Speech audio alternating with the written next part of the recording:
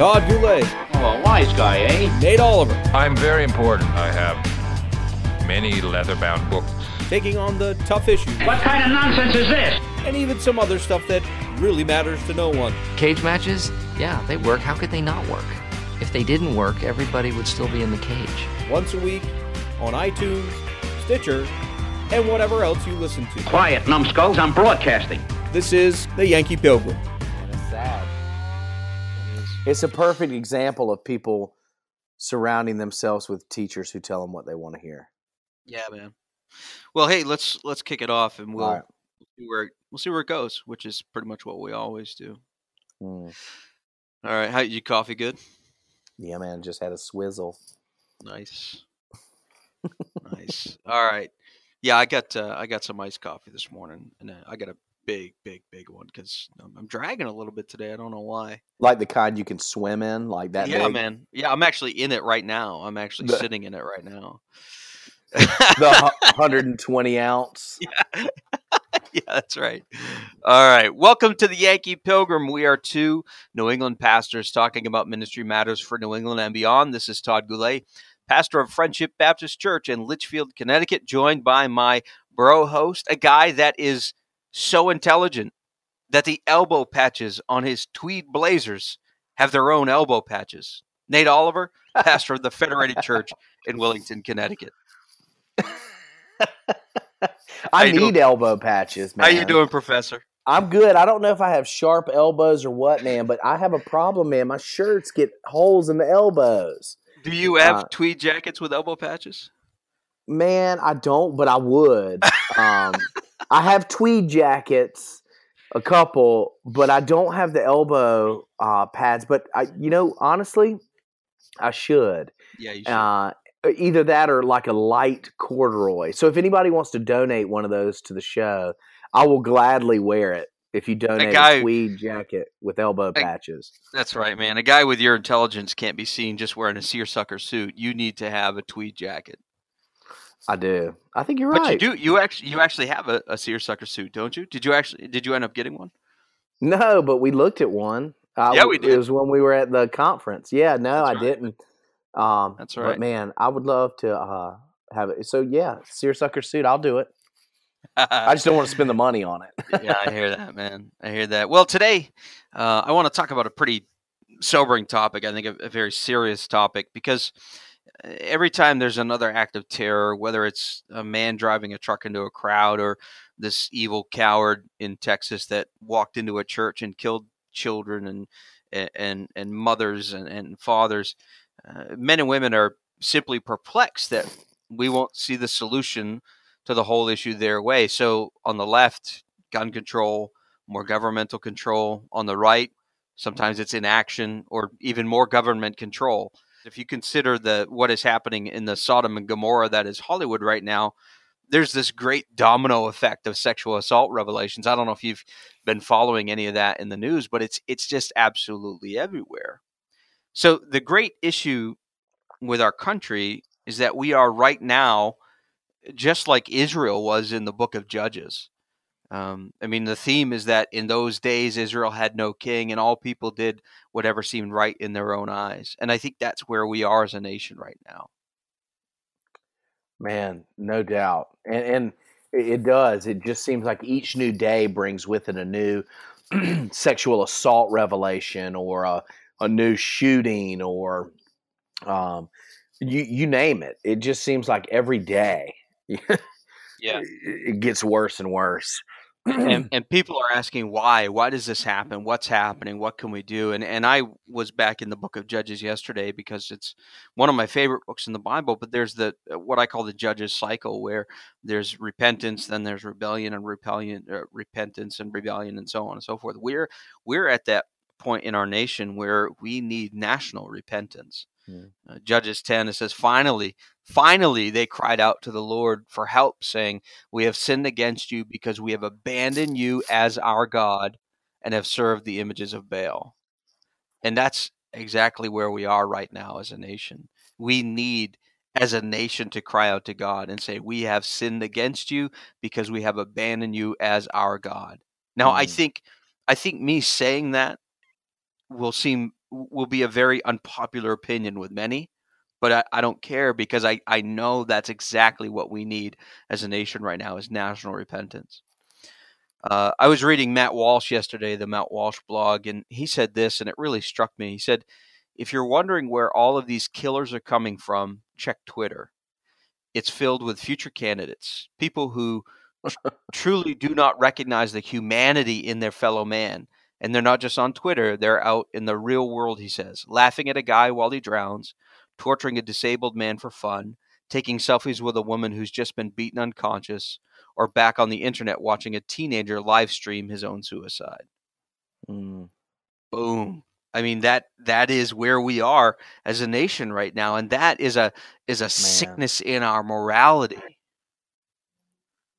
So this then is a call for our nation to repent of their wickedness, to turn from sin. That is the core of what we need. Absolutely. And we're in an interesting situation in our country's history, just as we think about, and I know we talked about this on an episode where we talked about First Chronicles, and we made the distinction that America isn't a Christian nation. However, the principal morality came from the scriptures for most people in this country. And so I think as we've collectively as a nation cast aside God's word and laughed at it, we have plunged into the abyss of moral chaos. And with everything from sexuality to gender to violence to you name it, it's almost like we are seeing Romans 1 played out, the passive wrath of God, where he hands men and women over to themselves. We think we're wise in our own eyes, and God says, okay, let's see how that ends up for you. And we're seeing where some of this is ending up from years and generations ago. Yes, and you're 100% right. I think we also need to make the distinction that calling for a nation to repent of their sin is not a right-wing solution, and it's not a left-wing solution. It is a biblical solution to the madness and the chaos that exists in our country right now. The issue of a evil coward walking in and shooting up a church is not a Republican or Democrat issue. That is an American issue. That is a rottenness at our very core that is just demonstrating itself. Like you said, God is allowing us to go down the road that we are demanding we go down. And he's like, it's all yours. And that is Romans 1. That's very good. Yeah, and it's, again, and the bad part is without the repentance, there will be nothing but Band-Aid solutions when chemotherapy is needed or whatever. Yeah. The tumor needs to be removed. We don't need to put Band-Aid on it. And without repentance, all it's going to be is a Band-Aid on a mortal wound. That's right. We have broken legs. Any solution other than repentance is going to be cough syrup. That, right? I mean, it has nothing to do with anything, but it feels good. It tastes good, but it's not going to fix the problem. And we're seeing this over and over and over and over and over and over again, where from a government perspective, we're throwing solutions at things that have no bearing on the actual issue themselves. Yeah. And we're not willing to call a duck a duck. We're not willing to call something like it is. Every time something happens, whether it's government or media, we are in a rush to blame it on something that is completely unrelated to the incident itself, which is madness. Absolutely. And again, going back to national repentance, you can only repent of sins you name. Yeah. And so we've got to understand that what we have, first and foremost, is individuals. And so individuals make up communities, cities, and nations.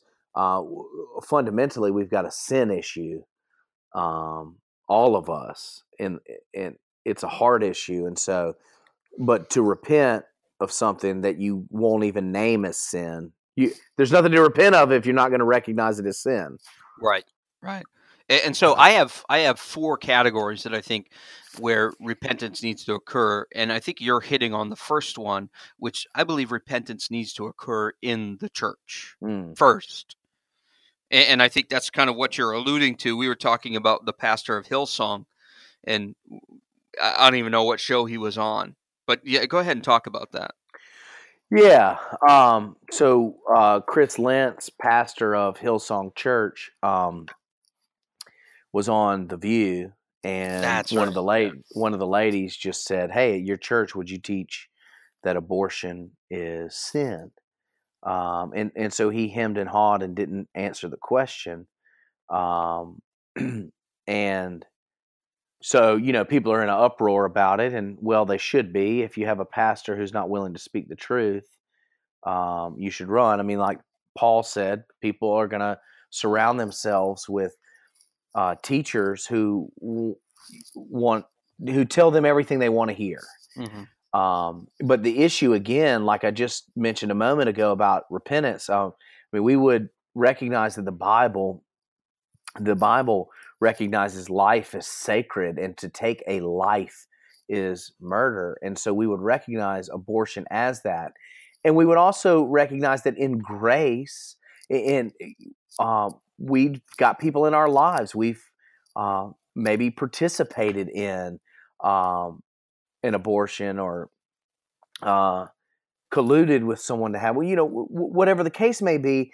But unless we're willing to name it as sin, we're not going to receive grace for it and mercy for it. And so the thing that ought to be done is saying, yeah, this is a horrific thing. However, Jesus saves, Jesus forgives, Jesus gives grace for people who have done horrific things, namely all of us. Yeah. And so what it's actually doing is it's actually keeping people to not speak the truth about sin, is actually keeping people from receiving the forgiveness that's available. That's right. If you don't have sin, then you don't need forgiveness. But the reality is we all have sin. All have sinned and fall short of the glory of God. And I think I heard a snippet of him saying, that particular pastor saying that, I don't know if you are in sin unless I know you, which isn't true, which is just, it's not biblical. I mean, because all of nonsense. Yeah, it is nonsense. And so what happens is, as the church starts to say, the church is the light on the hill. We are the lighthouse. We are the bastion of hope for a dying world. And as the church moves further away from the word of God, that light diminishes. The salt loses its flavor. The whole thing starts to crumble from there. So as a church, we need to repent of our sin and return to the purity of the word of God. Yeah, and I think this is where it comes into play. We talked about, again, in a previous episode I mentioned earlier, 1 Chronicles, if my people who are called by my name, that applies for us in the church right now. Yes. We do. It's got to start. If it's not going to start in the church, where is it going to start? Yeah. There's a very, and the second bucket I think is government, but I think finishing up with the church's need to repent, I think there's a dangerous worship of government in the church. On both sides of the political spectrum, whether it's left or right. Those who are more conservative are like, yes, the left worships government, but the right worships government just as much. And so we need to start we need to pray for, respect our leaders, but we need to rely more on Christ than on anything else. Yeah, and I know you're libertarian, so you just want to fire everybody in government. Yeah, I do. No, I'm just kidding. I'm not. Me too. No, me too. But it's the church's power doesn't come from political action. It comes from the Spirit of God and the Word of God. That's it. And we can put our hope in men and women too easily for whatever, on the left or the right. And there is nothing worse than going to church, whatever side of the aisle it's on, and it's about politics. Yeah.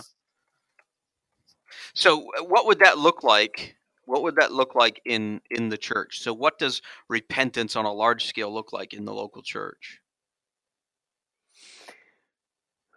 Well, again, I think it means naming our sins personally and corporately, naming our sins, whatever they may be. In specific churches, some of those sins are going to be different than other churches. It's going to be maybe naming the sin of, we have not loved our neighbors as we should have. Right. And so we need to repent of that. Or maybe in another, it's, we've done a lot of community action, this, that, or the other, but we have not loved and worshiped and sought after God's face like we should have, or whatever. Yeah. So my recommendation is, if we have pastors listening, I would start with Psalm 139, and in your own prayer say, "Search me, O God, know my heart, try me, know my thoughts." And we need God to show us any wrong way in us, and then we as a church need to have that same prayer. And I believe God will convict us of that. Now, the problem is, when you start praying these things, when you start asking God to show you the parts of your life that he wants you to give over to him, where you need to repent of sin, things can get messy. And things can change. So the church needs to change, if only to repent of sin. So the second bucket, in my mind, is government. The government, we need national repentance on the scale of our government, whether it is local, state, and national leaders to call for a time of prayer and fasting and repentance, and they need to repent themselves. I mean, we could spend 3 episodes just going through where government needs to repent of their sin, but there's so many different layers of this that we could talk about, whether it is sexuality, whether it is immorality, or anything else. I mean, we could just talk about abortion and the millions of people that have been killed since 1974, and how that's been allowed by our government. And I'm not going to make everything that's going on in our country now an issue of abortion, but that's part of it. When you commit genocide, God does not bless that nation, and he gives us the leaders that we deserve. We get the people that we deserve. We get the people that we want to become our leaders, and we can see that on the national scale right now. The third place where we need repentance is government education. If anyone listens to you listen to Vadi Balkum, but he does not like government education, and I'm with him as well. Yeah, I mean, he is not a big proponent of government education, and that's any public school system. Now, I am not calling out public school teachers. I think public school teachers are some of the hardest working people that I know. They have one of the most thankless jobs, certainly, in our country. I'm talking about the system of education that they are a part of. Teaching sexuality to children as young as kindergarten age. Teaching transgenderism to young children as normative. I mean, the New York Public Library has drag queen reading hours, which to me is just horrifying. And I would suggest that if somebody listening to this is a believer in Christ and that doesn't horrify you, go back to the Psalm and say, "Lord, search me. See if there's any way in me that needs to be given back over to you."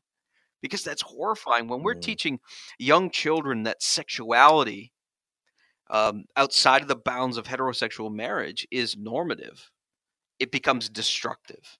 And that's exactly what we're seeing right now. I mean, just look at Hollywood, which is the third bucket. But if you look at what's going on in the entertainment industry right now, when we make aberrant behavior normative for children, then children grow into adults just like this generation with no compass for morality. And that's why you see what Walsh was talking about, where we have people laughing at someone who's drowning, torturing a disabled man, taking selfies with a woman who's just been beaten unconscious. Why does that happen? Because we are starting with our children and we're teaching them that aberrance is normative, and we need to repent of that sin. Yeah, and some of that can even be, I know the examples you're using are things that happen in real life, but some of it is, man, what are we entertained by? What are when you're entertained, you've got a serious cultural problem when people are entertained by torture movies. It's a problem. And yeah, people may make the argument that it is on the screen and it's just people acting, but it's got to start somewhere. And you don't just become desensitized overnight. It happens little by little by little by little. And again, what a great tool of the evil one to use entertainment to desensitize people because, it's not real anyway. And then the next thing you know, you start seeing videos of people really doing those things. Yeah, it's really challenging. Yeah, I mean, there's just so much that we could talk about here. But yeah, so I think that's the fourth bucket then is entertainment. I mean, it's just a mess. It's an absolute mess right now, and it just goes from bad to worse. I mean, it was when the Harvey Weinstein scandal broke. It wasn't a scandal. It was just exposing what had been happening in that industry for years to light. Because there is no morality, there is no moral compass. So you have these older men sexually assaulting younger men. You have these guys assaulting women, and it's just horrifying. And now more and more people are coming forward and saying, "Yes, this happened to me as well." And so we look at these people who are so highly respected and so worshipped in our culture, but they at their core are rotten, just like the industry that they work in. And it's so challenging because there's so much about feminism and other things today where women don't want to be treated as objects, and that's so right and that is so biblical. But then when Hugh Hefner dies, people are building shrines to this man. The same people that would decry the treatment, this horrible treatment of women in these industries, and now they want to make his home into a historic landmark. I mean, it's crazy. What is happening? It's insanity. I mean, he did more harm to women. And yeah, he's actually a guy named Ross Douthat wrote a good obituary in the New York Times about Hefner, and just like let's not pretend like this was a good guy. Yeah. Like he did horrific things, and anyway, it's actually a sobering read, this obituary. I would encourage anybody to do that. It's from a month ago or something, a month and a half.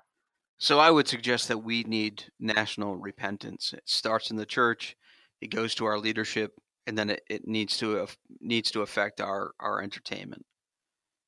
Because there's just so much madness that the only cure for this is repentance. Absolutely. And just one other note as we think about repentance and beginning to walk rightly with the Lord again. There's God set up life to work best according to his wisdom and his laws. And there is true joy when we're walking the path God wants us to be on. Yes. So, it's not like, hey, repent and be miserable the rest of your life. Right. It's like repent and find real joy and real freedom from bondage, walking in the ways of the Lord. Right. That's it, man. I mean, that's the key, and that's what repentance leads to. Repentance leads to a period of great challenge, but then joy. Joy comes in the morning, right? I mean, the joy comes from repentance because we start to live and operate within the design of our Creator, and that's an amazing place to be. It really is. It's not boring. It's not. We don't become Ned Flanders. We don't become a bunch of stuffy suits. We become men and women who truly understand who they are in Christ, and we embrace who He is. Now, in all of this, those people that are really that we would consider far off the deep end, we need to love them as Christ does. And I'm not suggesting at any point in this that we hate anyone, whether somebody's transgendered or an abortion advocate or anything like that. That's not my suggestion at all. They need to repent. Just as you and I need to repent, just as our churches need to repent. So this is not me suggesting we need to practice hatred. That is furthest from what I'm suggesting. We need to practice repentance because that's what we need. Yeah, and it's not even us standing outside and pointing the finger. It's like, man, we need to repent regularly. Yeah. All of us. I had one, and this is a compliment. One gentleman at my church, he said to me, he said, I didn't really think about pastors being sinners till I met you. Sorry, man. Exactly. No, but his point was, I talk about it like I'm not pointing the finger at anybody. I'm a sinner, and I regularly have things I need to repent of. I daily need to repent. And it is really, Martin Luther said, repentance is the whole of the Christian life. And it's true. Yeah, that's fun. I'm sorry I laughed so hard at that. I laughed too. It struck me, man. That's great, because that's the stuff people say to me. They're like, oh, I didn't realize how terrible you really were. Like, hey, thank you. It's like I never really knew a jerk till I met you. You really are unkind. Yeah, so that's why I say repentance needs to begin in the church. It needs to begin at the church, because we are the light. We are the lighthouse to our nation. And if our nation sees us in repentance over sin, by God's grace, that would spread from there. And so we need to start with us. All right, man. Well, I think we've solved the world's issues. And if there's another great awakening in New England, then glory to God, we'll be part of it. So that's gonna do it for today's episode. Go out to iTunes, leave us a review. It's easy to do from your computer, and if you listen to us on your iPhone, it's even easier to do from the app. Check us out on Facebook and Twitter. You can share this episode with your friends because they need to repent of their sin too. Head on out to yankeepilgrim.com to join the conversation. Until next time, Nate, I'm going to give you the last word. Peace. Peace, brother.